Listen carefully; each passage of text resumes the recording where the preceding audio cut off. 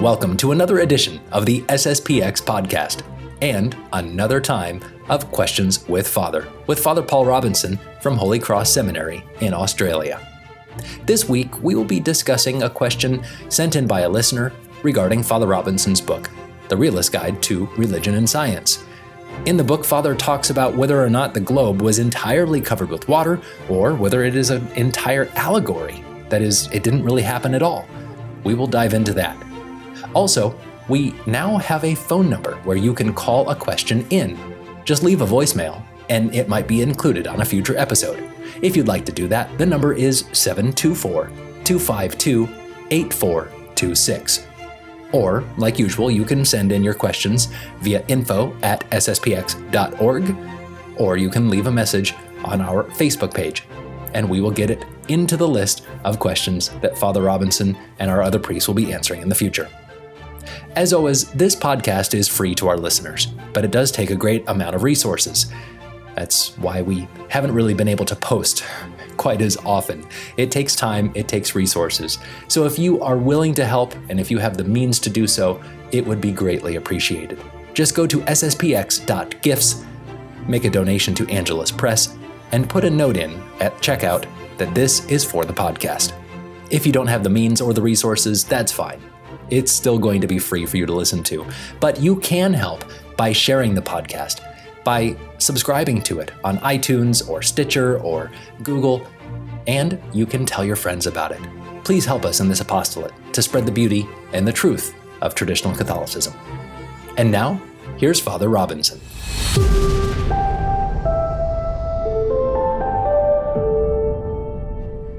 We are here with another edition of Questions with Father here on the SSPX podcast.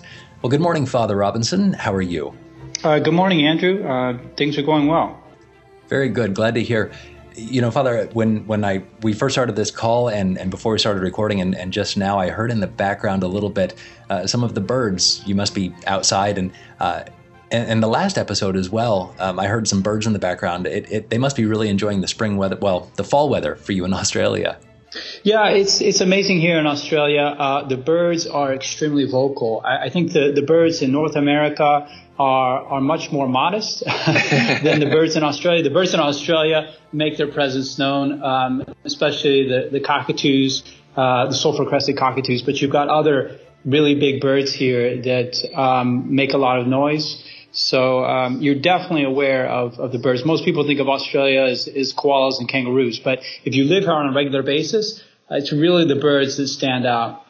Well, it's enjoyable to hear, Father. And, well, we talked a few episodes ago about how Holy Cross Seminary is in sort of a rural area, and that just shows how rural the area must be for you to have this almost sounds like you're in a bird sanctuary or something when you're talking to me.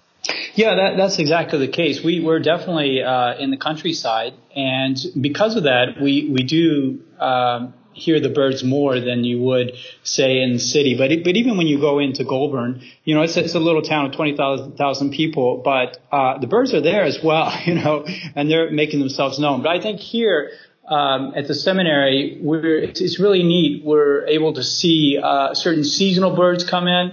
Like some black cockatoos or what are called the eastern rosellas, and other birds might come in at different seasons and then fade away at other times, depending on whether they like the rain or they like the cold or the warmth. So it's they're, like each season has its own particular bird that might come in. So it's really fascinating. It's a fantastic part of living here in Australia to see the incredible bird life. Well, it's a wonderful environment, I'm sure, for the seminarians to be in. And birds kind of leads us into our first question, and that is, Noah, he let out 2 birds after the flood, or is that too much of a stretch? I gave it a segue. I think it works. Well, some segues are better than others, Father. Anyway, the questioner wrote in via our Facebook page, and his question is, Father Robinson, in your book, The Realist Guide to Religion and Science, you speak about how it is unlikely that the biblical flood covered the entire globe. How do you reconcile that with Scripture? And how do you reconcile that with many modern Catholics who believe that the flood actually didn't happen at all? Well, Andrew, I think this is one of those cases where there's more than two possibilities. The questioner brings up the two extremes, which is the one extreme being the modernist saying that the flood is not historical, it basically didn't happen, and the other extreme is saying that the flood could only have covered the entire world. It had to be geographically universal, taking a certain interpretation of the language of Scripture. But there is a middle ground to this, and I would say that unfortunately, this middle ground position, which is actually, in my mind, the Catholic position on this question, is not well known by Catholics, has kind of been lost, kind of gurgled down the memory hole, as it were, with all the confusion with the Vatican II and the aftermath. It's kind of similar to other questions that come up, such as the Church's teaching on economics. A lot of people think there's only two possible positions on that, either laissez-faire capitalism, where you just have utter freedom in the market, or communism or socialism, where the government absolutely regulates everything.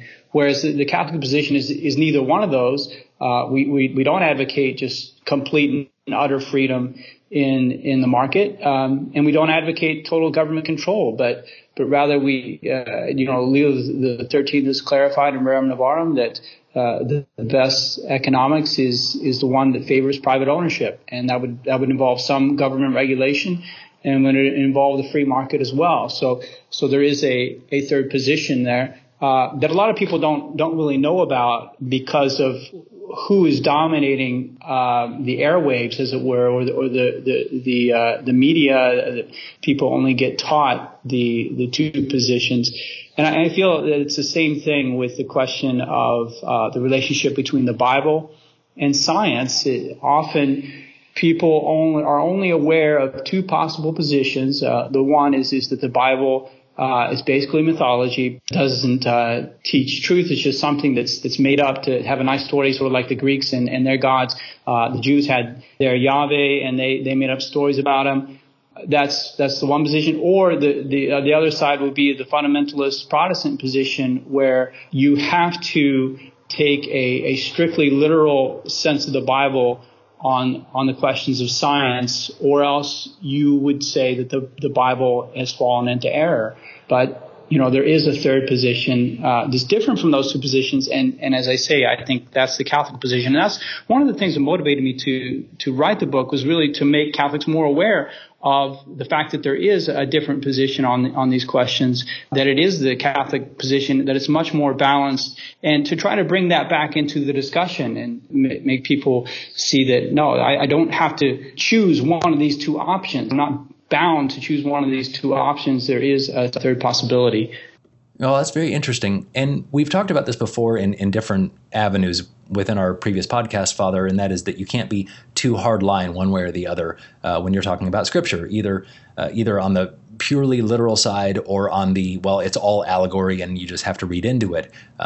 There are comparisons that don't literally add up. For instance, the number of elect being in heaven at a certain number of thousands of souls, for instance. But you, Father, as the writer of this book, where do you draw the line? Where is your middle ground? If we admit that there is a middle ground somewhere between absolutely literal and allegorical, where do you put that middle ground? That seems a little bit of a question.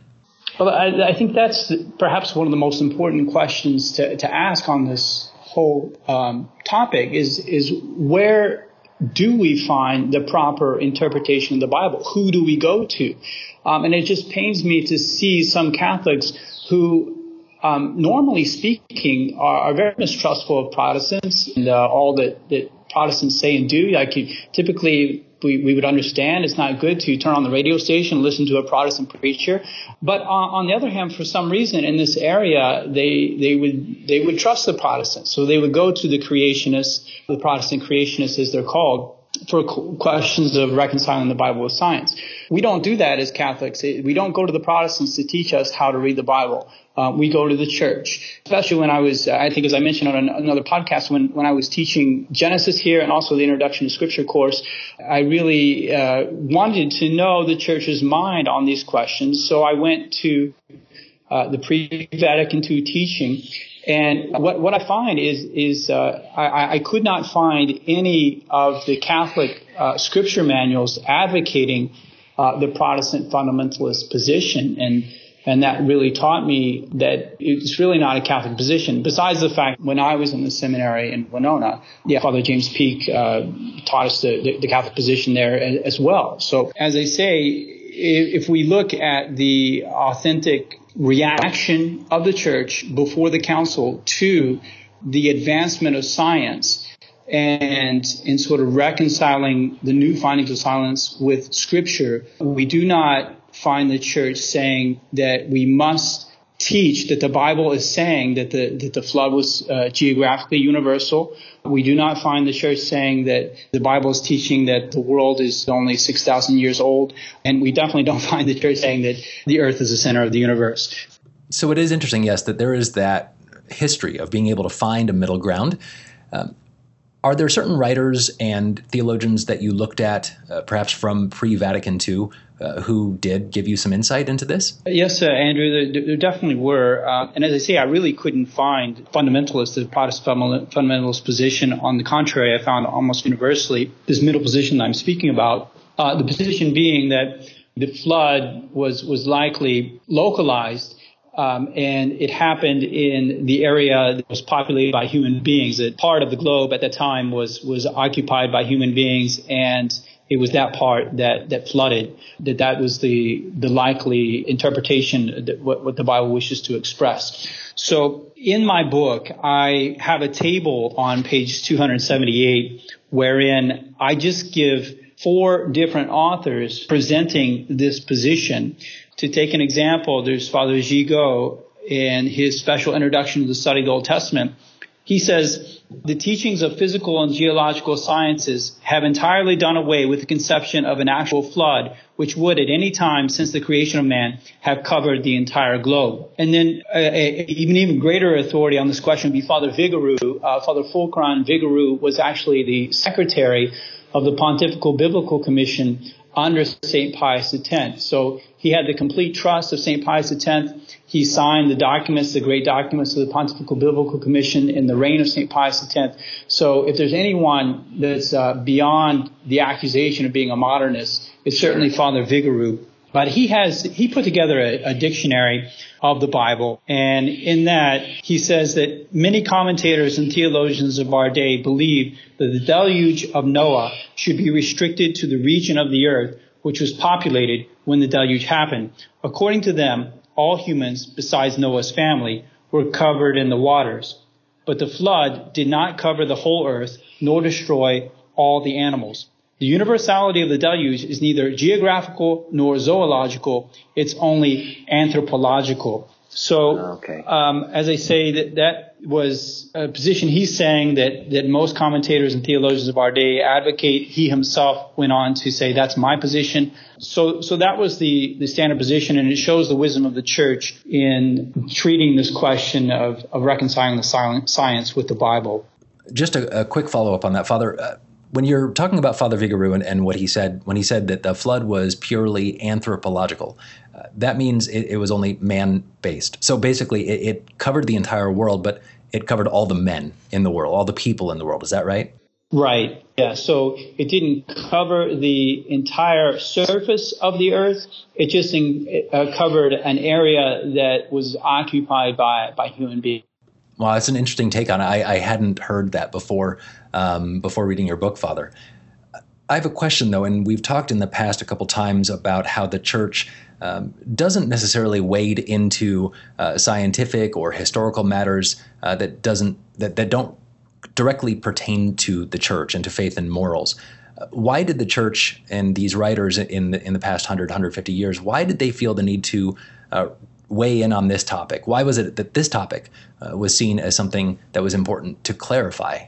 The popes recognized that the science was making true progress on the one hand, and on the other hand, people's faith might be shaken in the inerrancy of the Bible if they did not clarify what the Bible was teaching and what the Bible was not teaching. So what the Church did not want to do on the one hand is have people weaken their faith, And on the other hand, they did not want to put the Bible in opposition to reason. So they were, as I say, they were saying that they were recognizing that science was making legitimate progress and discovering things. So they didn't want people to get the idea that the Bible was teaching things that were contradicting these findings of science. And they realized that a geographically universal flood would be impossible with the earth as we know it and with the biological life as we know it. I mean, just to get that much water to cover all the mountains, including Everest, is impossible. There's not that much water. Plus the amount of pressure in the atmosphere that would be caused by the cloud mass to have that much water would destroy absolutely everything. It would be impossible. We have to have a different universe, a different earth, a different type of biological life. So if I can ask, Father, when we hear people make these kinds of questions or observations about how God wouldn't have gone against his own laws, or that maybe it would have been impossible for all of the clouds to be raining all of the time, and it would have destroyed the earth, and it's physically impossible, like you said. Some critics to that statement, Father, might say, well, it's God. Nothing's impossible. But what you're basically saying is that God would not have set up these laws of nature, when he created the heavens, the earth, and all the rules of physics and nature. He would not have just created all these laws and then dismissed them. He is going to be following them. And that's what you mean when you say, in a sense, that it would have been impossible for this to happen.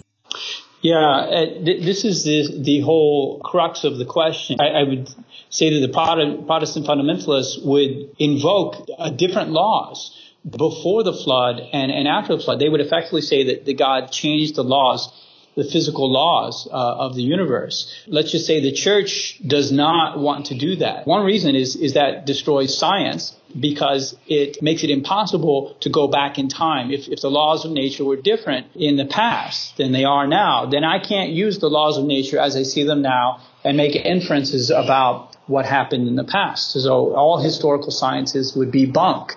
And we would have to tell people, don't do historical science because the Bible says, that the flood happened in this way, and that means that the laws of nature had to be different back then. That would cause a huge problem for the sciences. It would pit religion against science, but it also would indicate, as you say, a God who's not consistent, a God who's not following his own laws. The fathers of the church and the great medieval theologians always said that there's two ways to learn about God. One is from the book of nature, and the other is from the book of Revelation, sacred scripture. So both of them come from God, and both of them have to be respected. So these people who say you're putting science above the Bible, no, it's exactly as you say. We're respecting God by observing what God has done in nature and saying that we have a consistent God who honors his own physical laws. So he's not going to radically change the laws of the universe and then make it impossible for us to learn from his book of nature as a result. He wants us to learn from the book of nature. He wants us to do science. It teaches us about the glory of God. I mean, I personally find the things that they find in science to contribute all the more to my admiration for God's wisdom, God's beauty, and God's goodness. For me to have to throw all that out and say God is just sort of a magician who changes things from day to day or periodically, I think that's a very different conception of God that's not very healthy. Well, and to me, Father, it almost, and I don't know if this is quite correct, but it almost seems like it's better to me, or shows God's omnipotence even more, that he is setting up these rules and he is still following them. They're his rules. He can break them. He could just make a miracle, and he could have just covered the globe with water and still made it survive. But instead what he did is he did magnificent, wonderful, miraculous things while still following the rules of nature and that he himself wrote. And to me, that shows his power even more, I guess. Yes, it is. And the reason is because it makes there to be something intelligible for human minds to understand in what God does. And this is the fundamentally different perspective that we as Catholics have about faith and Protestants have. For Protestants, faith is just something you believe without being able to understand anything. But for us, we as Catholics, we believe that there is something intelligible in the faith, and God wants us to understand that, including in the supernatural mysteries, like the Trinity. It's a mystery, but there's something intelligible there. And if I understand to a certain degree how the Trinity can be reconciled with reason, saying that there's three persons in one nature, well, then that's going to help me admire God all the more. And that's one of the reasons why God established a church to precisely give to all human beings the proper balance on these questions. The church has the right concept of God. She knows who God is. And so she is able to respect both faith and reason, both of which are given to us by God, and therefore get us to the right destination, to our eternal salvation, right, with the right God, with the right our Lord Jesus Christ, and so on. It's a beautiful way of looking at it, Father. And, when we hear the stories of the Old Testament, when we hear about God's, more physical presence, physical hand in what was going on, well, it's not ending now. It may not be quite as overt, but he is still present and he is still acting in our lives, and it's a beautiful thing to meditate on. Well, thanks for answering that again, Father. And now let's move on to our next question. And we are doing something new where we have a phone number where you can call in and leave a voicemail with a question for Father. That phone number is 724-252-8426. It's 724-252-8426. So let's turn to Rachel from Oklahoma, who has a question on abortion. Hi, Father. My name is Rachel, and I'm from St. Michael's Chapel in Oklahoma City. Abortion has been around for centuries, but with it being such a quote-unquote hot topic in our society today, and continuing with the theme of science, I was curious. Has the Church always taught that life began at conception, or is this something that she has looked to science in order to determine? Thank you for your time, and God bless. That's a great question from Rachel. It's true that abortion has always been around, and I just have to emphasize that really no matter what position you take on when life begins, when human life begins, abortion is wrong no matter what. So if we held with some scholastic theologians that there's a progression of souls where basically you start off as a plant, then you move to an animal, then you move to a human being, right, and you did an abortion at the plant stage or the animal stage, it would still be a mortal sin. It would still be very offensive to God, because of the fact that God has ordained this order wherein this is to be the way which human beings would come into this world. And you don't frustrate the processes of God. You don't take over that process and do what you want with it. So no matter what, abortion is wrong. But on the other hand, it's true that the Church has never decided magisterially the question of when human life begins. I don't know if she might do that someday, but we have to understand that there's a difference between animal life and human life. With the conception of a human being, God himself has to intervene to create a human soul, ex nihilo.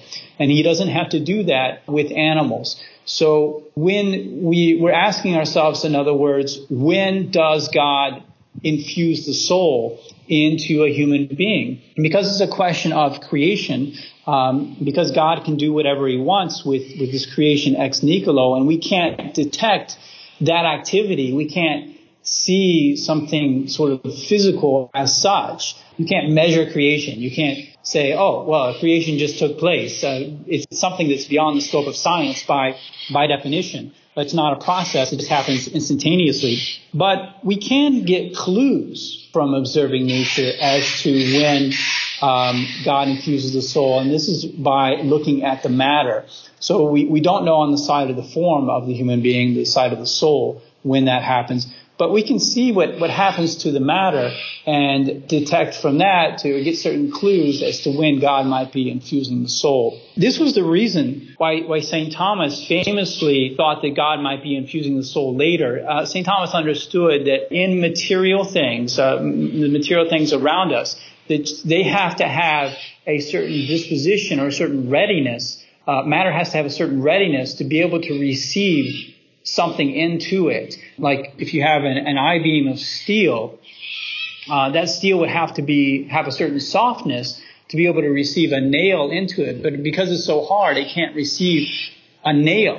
You can't hammer a nail into an I-beam because it's too hard. Well, similarly with other material things, you've got to, for instance, dispose matter. A chicken has to dispose the matter of an egg so that it can become another chicken. You can't just take any matter and make a chicken out of it. I can't take grass and wood chips and put them in a bowl and it's going to turn into a chicken. It has to be the right type of matter. So St. Thomas just thought that there might be this progression of souls to where you start off with basically a matter that's able to receive the form of a plant, then matter that's able to receive the form of an animal. And once you get like organs, human organs that start appearing, then the fetus is able to receive the human soul into it. And there is a lot of emphasis on when life begins. I remember when I was in high school in St. Mary's, Kansas, and I was talking to one of our priests who was my teacher at the time, my senior year. I said, when does conception begin? And he said, well, whenever the fetus is ready to accept it. But at the end of the day, it doesn't really matter, because he said you must err on the side of earlier rather than later always. Now, it's a good question to ask, and Rachel had a great point in asking it, because it does help us understand better the horrors of abortion.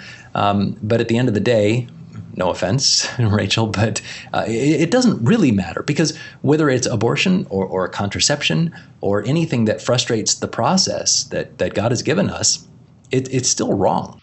Yes, and it is. But at the same time, this is one of those areas, it sort of ties in with our first question. This is one of those areas where science has made huge progress. And we should definitely advocate the position of the beginning of human life at the moment of conception, because there are such solid scientific arguments today for that fact. We know today something that St. Thomas had no idea about, and that is that each of us have a genetic code, DNA, and that genetic code is present from the very first moment the genetic material combines, and you have the zygote cell. You have there that specific individual information that uniquely identifies the human being, and that same information is present from that moment until the death of the person.